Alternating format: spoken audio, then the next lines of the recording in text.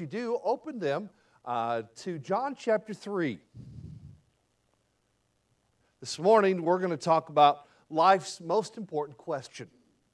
Life's most important question. Now, I've already mentioned this earlier, but I love asking questions. You may have noticed that in the pre-meeting. There are a lot of questions in there. I found questions to be very helpful. About drove my parents crazy asking questions. I wasn't trying to be a pain, although my little sister may have a different opinion of that. But I was just a very inquisitive young fella. You know, asking questions can be a good thing, can't they? But we do need to remember that not all answers are created equal. In fact, some of them are wrong. I found that out on many a test growing up. And by the way, not all questions are as important as others. In fact, some questions aren't even designed to be answered. Parents, sometimes we're kind of bad about asking those kinds of questions, aren't we? Like, for instance, who do you think I am? First of all, why in the world we would ask a child that question? I don't understand. Man, you're just asking for trouble. Or this one, do I really look that dumb? Now, young people, I want to encourage you, don't fall for the trap, okay? They're setting you up. Don't answer. Just go ahead and keep your opinion to yourself. It's much, much safer. Well, I have found that the importance of a question many times is determined by the consequence of the answer. The importance of a question can be determined by the consequence of the answer. For example, do you want fries with that? That's nowhere near as important as question as do you take this man to be your lawfully wedded husband, right? One of those questions is much more important because of the consequence that question carries. So, life's most important question would have to be the one with the greatest consequence, right? It's the one that will determine your eternal destination. Bow your heads with me and let's just talk to the Lord and thank Him for this time we have together. Ask Him to bless the reading of His Word. Lord, you're so good to us, so faithful. And I pray that this morning you would use your Word to impact our hearts. If there's someone here that doesn't know for certain they're on their way to heaven, I pray that you would help them to see the importance of that decision, the consequence of that decision. Those of us that are already Christians, I pray that we would be determined to let our lives shine, let our lives be used by you to make an impact. Lord, everywhere we go, every opportunity we have. And we ask this, Lord, in your precious name. Amen. You know, if you walk around town asking people the question of, hey, how do you get to heaven? You're going to hear a lot of opinions, aren't you? You're going to hear a lot of different answers. Some people will tell you, well, you have to do this. Or others will say, well, you have to believe that. But how do we know who's right? Who do we listen to? Well, if you could pick one person throughout history to ask that question to, who do you think that one person should be? I know who's number one on my list. Probably the same person you thought about as well. Well, did you know there was a man in the Bible that had the privilege of sitting down with Jesus and asking him how to get to heaven? And we can find this amazing conversation in John chapter 3. So if you don't already have your Bibles open to John 3, go ahead and do that right now. And we're going to take a look at their conversation, this discussion that they had. That's what John 3 is, this discussion that Jesus had with this man by the name of Nicodemus. But I want us to take the time to hear Jesus' answer to life's most important question. John chapter 3, the Bible says that there was a man of the Pharisees named Nicodemus, a ruler of the Jews. The same came to Jesus by night and said unto him, Rabbi, we know that thou art a teacher come from God. For no man can do these miracles that thou doest, except God be with him. Now, let's stop there for a moment. Let me make sure you know who Nicodemus is. He was a very religious man. He was a very important man. In fact, he was one of the leaders of Israel. He had heard about Jesus. Of course, living in that little nation, it would have been hard not to have heard about Jesus. We're going to stay here in John 3, but I just want to back up to John chapter 2 just a little bit. In John chapter 2, Jesus starts his earthly ministry. He does his first miracle. during his earthly ministry. And following that, he goes to Jerusalem during the Passover and literally drives out the money changers out of the temple. Well, the Pharisees sent a group of people to Jesus to ask him, what are you doing? Whose authority are you doing this? Give us a sign. And I find it fascinating. The very first miracle Jesus did, the very first contact he had with the Pharisees, they asked for a sign. Jesus gives them this one. All right, you want a sign? Here it is. You destroy this temple. In 3 days, I'll build it up. Of course, we know he was talking about the fact that in just a couple years, you're going to kill me. But guess what? I'm going to come back to life in 3 days. Isn't it fascinating that 3 years before it even happened, Jesus already let them know about that? Now, it's very possible, we don't know for sure, Nicodemus may have been part of this group of Pharisees that went and talked to Jesus. Just a little bit earlier in John chapter 1, remember John the Baptist was baptizing. And a group of Pharisees went to John the Baptist and said, by whose authority are you doing this? Who are you? Are you the one? Remember? And John the Baptist said, listen, let me go ahead and let you know right away, I'm not him. I'm not the Messiah. I'm not the promised one. But guess what, guys? He's coming. In fact, he's here. I'm not even worthy to untie his shoes, but he's here. Just a little later on, Jesus shows up at the river, Jordan River. Remember what John the Baptist said? There he is, folks. Behold, the Lamb of God, which taketh away the sin of the world. So all this has happened leading up to John chapter 3. And here we see Nicodemus showing up. Now, sometimes people say, well, he showed up at nighttime because he was afraid. I don't think so. I think that was probably the only time he could get in to see Jesus. Think about the crowds that were following him. Nicodemus was doing what he was supposed to do. As a religious leader, he came to find out, who are you? Why are you here? And he asked a question, he made the statement. He said, listen, it's obvious that you're a teacher come from God. No one could do what we've seen you do already if God wasn't with you. But Nicodemus is getting ready to find out something. He's getting ready to find out that Jesus wasn't just from God. He's getting ready to find out Jesus is God.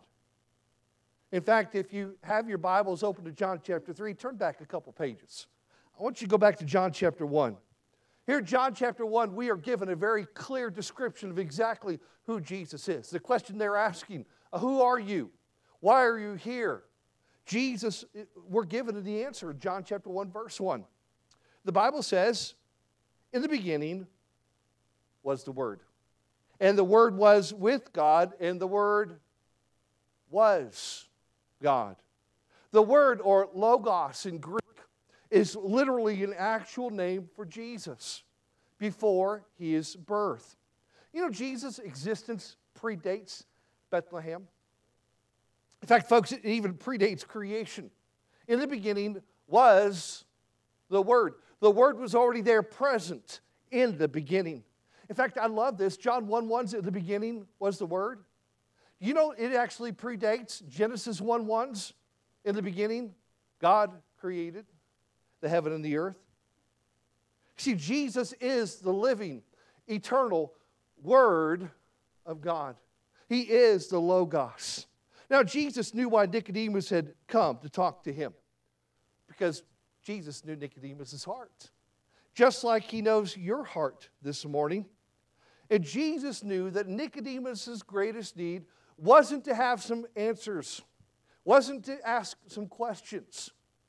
Jesus knew Nicodemus' greatest need was that he needed to be saved.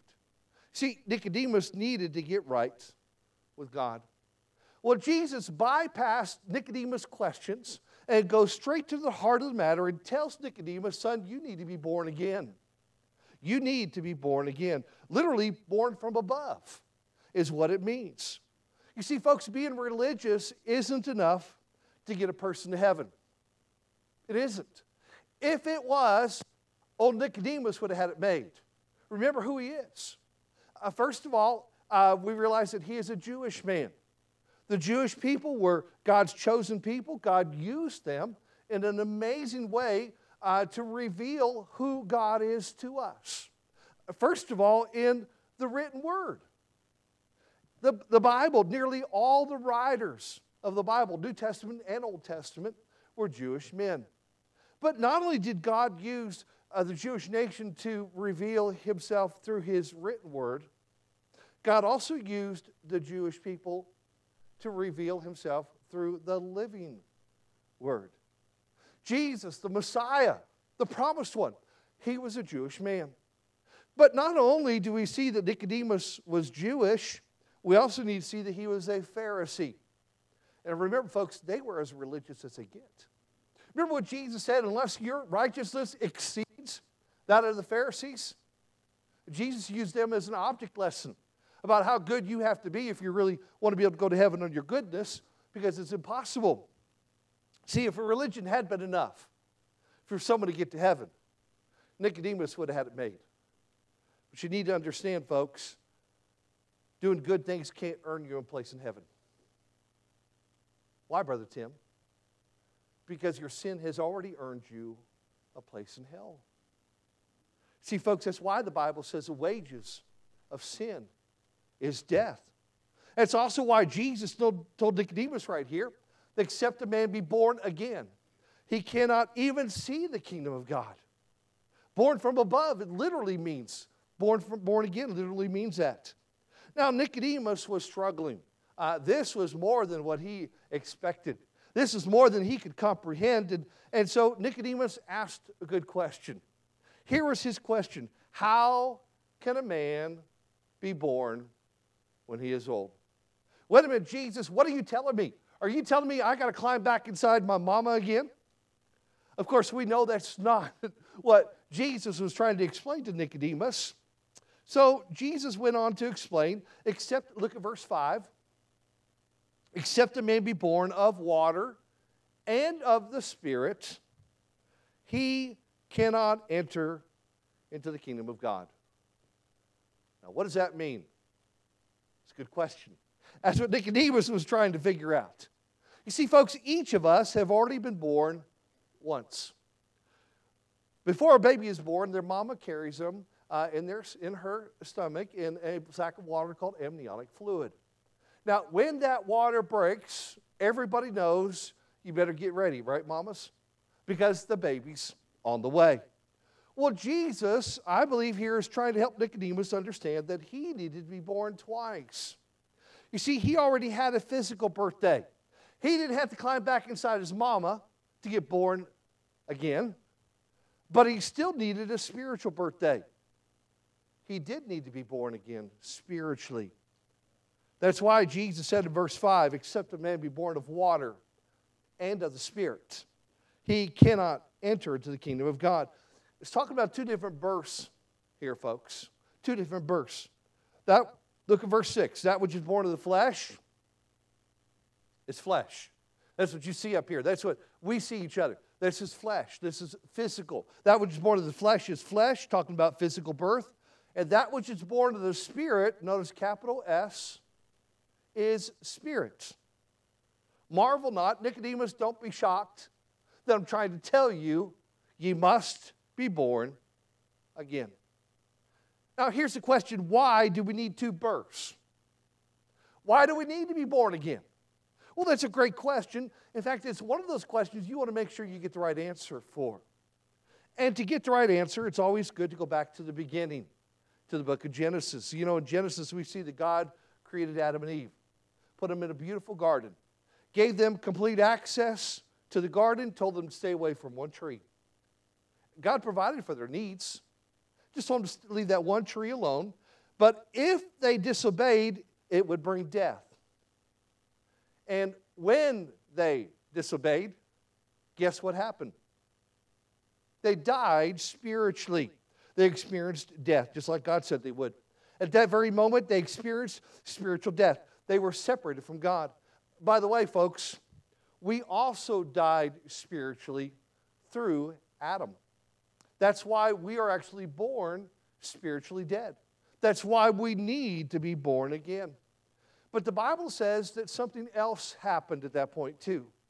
Adam and Eve began to experience physical death. They began to die as well. The Bible says in Romans chapter 5, verse 12, wherefore, as by one man, talking about Adam, sin entered into the world, and death by sin. And so death passed upon all men, for that or because all have sinned. And folks, because of Adam and Eve's sin, God killed an animal. Now, I personally believe it was a lamb. The Bible doesn't specifically state it, but I believe it was. God used that lamb to provide Adam and Eve with temporary covering. First of all, that lamb's death provided clothes to cover Adam and Eve's bodies.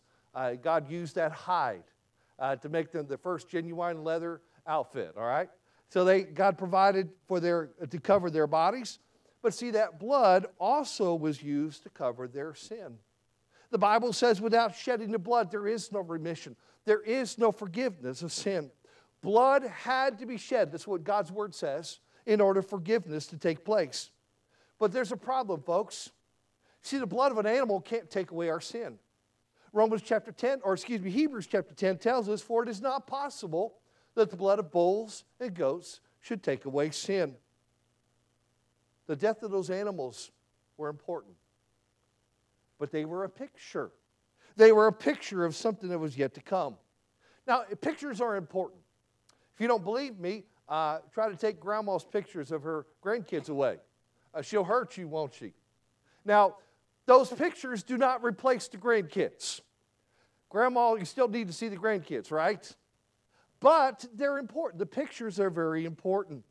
Well, the death of those animals, those hundreds and thousands of animals throughout the Old Testament, folks, they were important pictures. They pictured, first of all, our need of salvation. Something had to happen to restore that broken relationship. Something had to happen to fix what had broken because of sin. But there's the second thing, the death of those animals pictured, the payment required. The payment required was death. But Jesus, God's perfect Son, became God's perfect sacrifice. You see, Jesus was, as John the Baptist said, the Lamb of God, which taketh away the sin of the world. But let me remind you, folks, Jesus' death wasn't just a picture. Oh, no, it was much more than that. Remember, it was payment in full. What did Jesus say as he hung on the cross? It is what? Finished. The job was done. It wasn't just a down payment, folks. It was payment in full. Now go back to John chapter 3. Remember what Jesus is doing here. He's explaining to Nicodemus that Nicodemus needed to be born again. In fact, just a few verses later, Jesus told Nicodemus this: for God so loved the world that he gave his only begotten Son, that whosoever believeth in him should not perish, but have everlasting life. God loved us so much that he was willing to send his own Son, Jesus Christ, to die in our place. And anyone willing to believe in Jesus, to put their trust in him, they won't have to perish.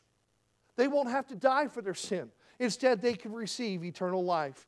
That's God's promise, folks. And he gave us that promise because he loves us.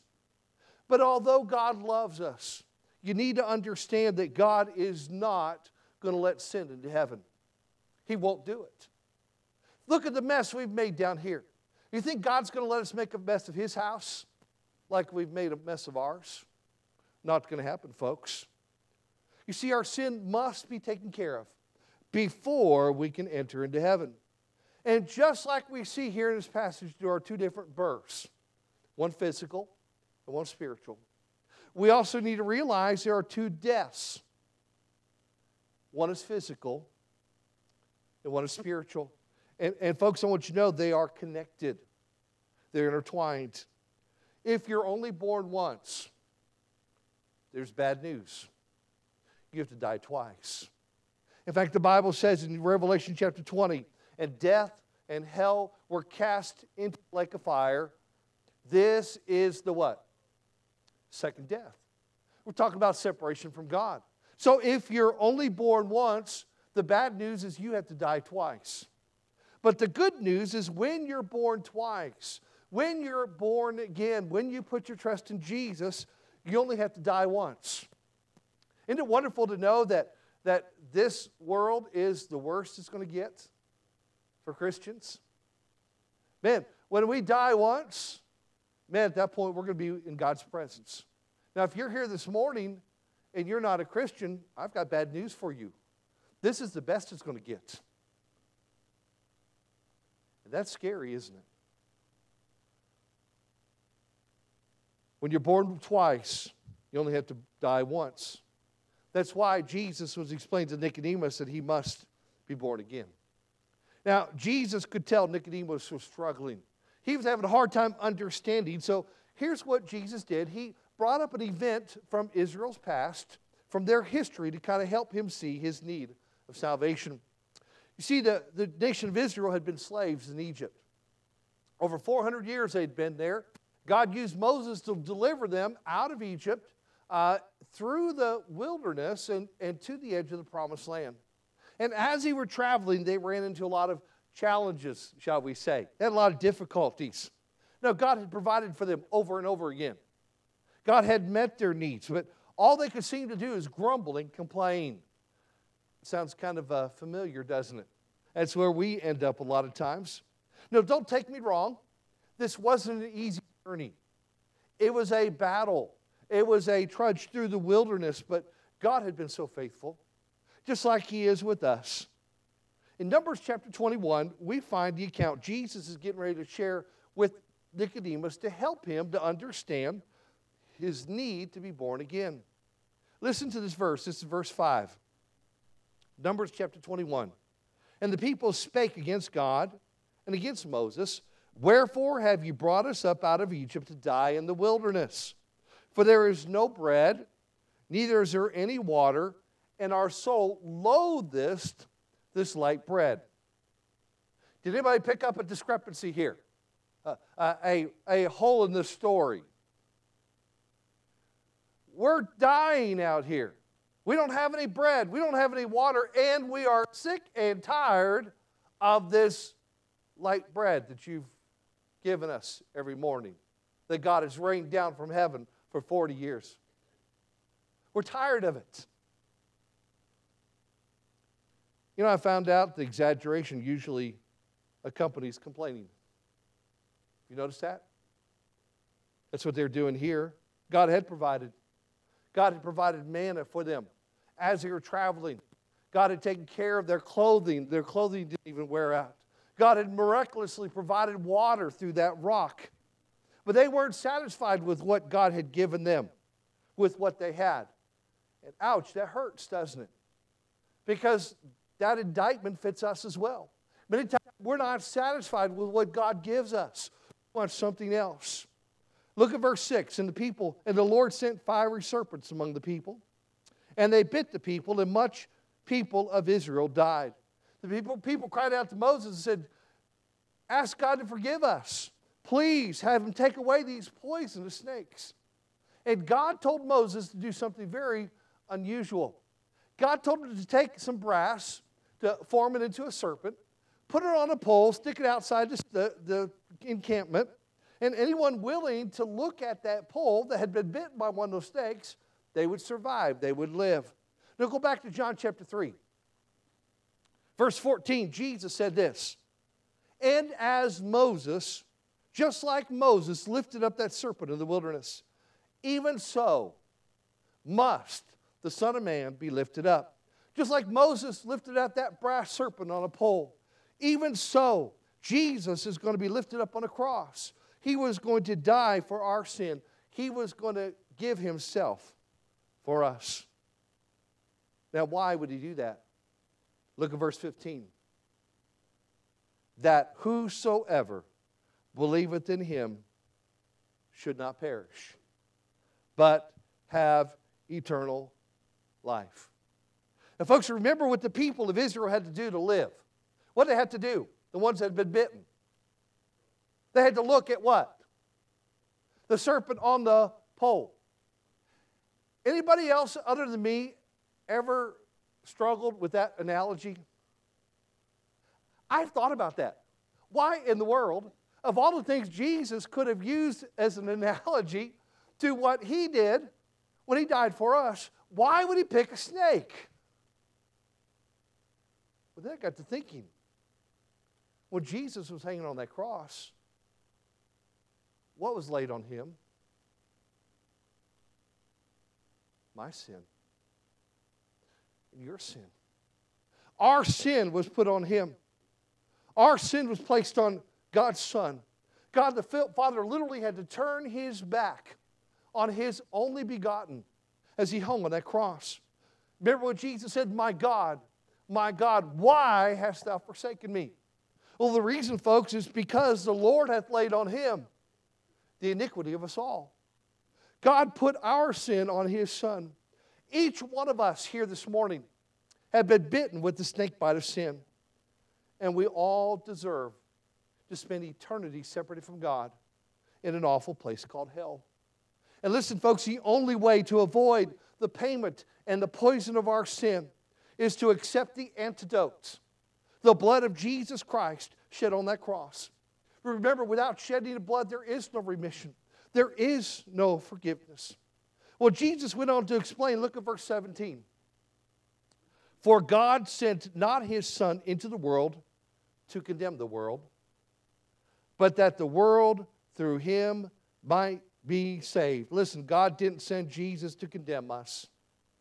He sent Jesus to save us. Look at verse 18. He that believeth on him, talking about Jesus, is not condemned. Isn't that wonderful? I mean, I love that verse, that there is therefore now no condemnation to those who are in Christ Jesus. The Bible says here, he that believeth on Jesus is not condemned, but he that believeth not is condemned already. Why? Let's take a look. Because he hath not believed in the name of the only begotten Son of God. See, folks, Jesus didn't come to condemn us. He didn't have to. We are already condemned, folks. You need to understand this morning that we are not on trial to see if we're innocent or guilty. God is not trying to figure out who is good enough here to go to heaven. The verdict has already been handed down. The Bible says there is none that doeth good.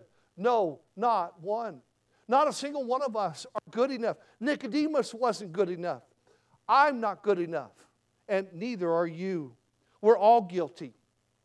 Like prisoners on death row, just waiting for the verdict. The Bible says the wages of sin is death.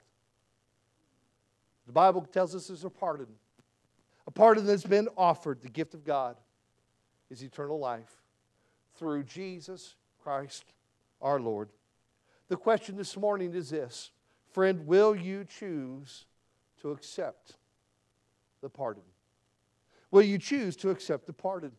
Now, to accept this pardon, to be born again, you must choose to believe in Jesus by putting your trust in him.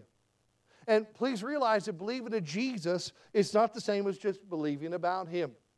If we had a chair up here, I know Pastor cleared them to make room for us. We take a lot of space. But if there's a chair up here, I could believe in that chair. I could know a lot of information about that chair. I could know when and where it was made, what kind of material it was made out of. But there's only one way to actually believe in that chair. What would I have to do to demonstrate my belief in this chair? I need to sit down, right? Listen, folks, up to that point is just words. Just words. To demonstrate my trust in that chair, I've got to be willing to sit down. And listen, you can be here this morning, you can know about Jesus. You can believe about Jesus. You can know all kinds of information from Sunday school and church services. You can read your Bible. You can know all kinds of things about Jesus. But the only way to believe in Jesus is to put your trust in him. To demonstrate that trust by accepting him as your Savior. In fact, the final verse in John chapter 3, I love this verse. He that believeth on the Son hath everlasting life. Isn't that wonderful? And he that believeth not the Son now shall not see life. Notice what they get instead, but the wrath of God abideth on him. Friend, you get to decide this morning. It's your choice. Just like God gave Adam and Eve a choice in the garden, God is giving you a choice. You can either choose to accept God's forgiveness. Remember what this verse says? He that believeth on the Son hath everlasting life. He that believeth not the Son shall not see life, but the wrath of God abideth on him. You choose. Are you going to receive God's forgiveness this morning? Or are you instead going to receive his wrath? And I want you to know, it all depends on what you do with his Son. So, how have you answered life's most important question this morning? Have you been born again? Has there been a time in your life when you've chosen to put your trust in Jesus as your Savior? Now, just like you can't live on earth without the first birth. Listen, folks, there are no exceptions. None of us were hatched. Nobody was dropped off by UFOs, although some people you kind of have to wonder about a little bit. But folks, all of us were born. All of us got here through that birthing process. You can't live on earth without the birthing process. There are no exceptions. And listen, folks, you can't live in heaven without the second birth. There are no exceptions. What did Jesus say? Ye must be born again. Have you put your trust in Jesus as the one and only means of salvation, the only way to heaven? If you haven't, you need to understand this morning your time may be running out. The Bible says in Hebrews chapter 9 that it is appointed unto men once to die. You have an appointment. I have no idea when that appointment is. Listen, friend, neither do you. You have no clue. But you do have an appointment. The Bible says it is appointed unto men once to die. That's talking about physical death. It's coming. But after this, the judgment. That's talking about spiritual death. It's talking about the second death. Folks, there's no way around it, but you need to make sure that you take care of your salvation. You make sure that you've received Jesus before it's too late. Jesus told Nicodemus, a very religious man, that he needed to be what? Born again. And friend, if you're here this morning and you are not 100% sure that you're on your way to heaven, Jesus is telling you right now that you need to be born again as well. And I want to encourage you, don't put it off. That second birth is just as much an event as the first one. I've heard people say, well, of course I'm a Christian. I live here in America. It doesn't work that way, folks. There was a point in time, you may not know exactly what the moment was, but there was a point in time when you were physically born. I want you to know that if you're one of God's kids, it's because there was a point in time when you were spiritually born. You were born again. You know, the Israelites that had been bitten, they had to make a choice. They could choose to do nothing, but what would happen? They would die. And listen, folks, the only way we can escape the wages of our sin in that awful place called hell is to look to Jesus. To receive that salvation that he is offering us, or to use the word Jesus used, to be born again. That is the only way. Remember, if you don't accept the second birth, you're already condemned to the second death. That's not a choice you have to make. It's already been made for you because we're all sinners. The question is, will you say yes to Jesus this morning? If you haven't already, will you let him save you? Will you let him forgive you? Will you let it move from just words? Will you put your trust in him and demonstrate that trust by accepting him as your Savior? If you would bow your heads and close your eyes with no one looking around.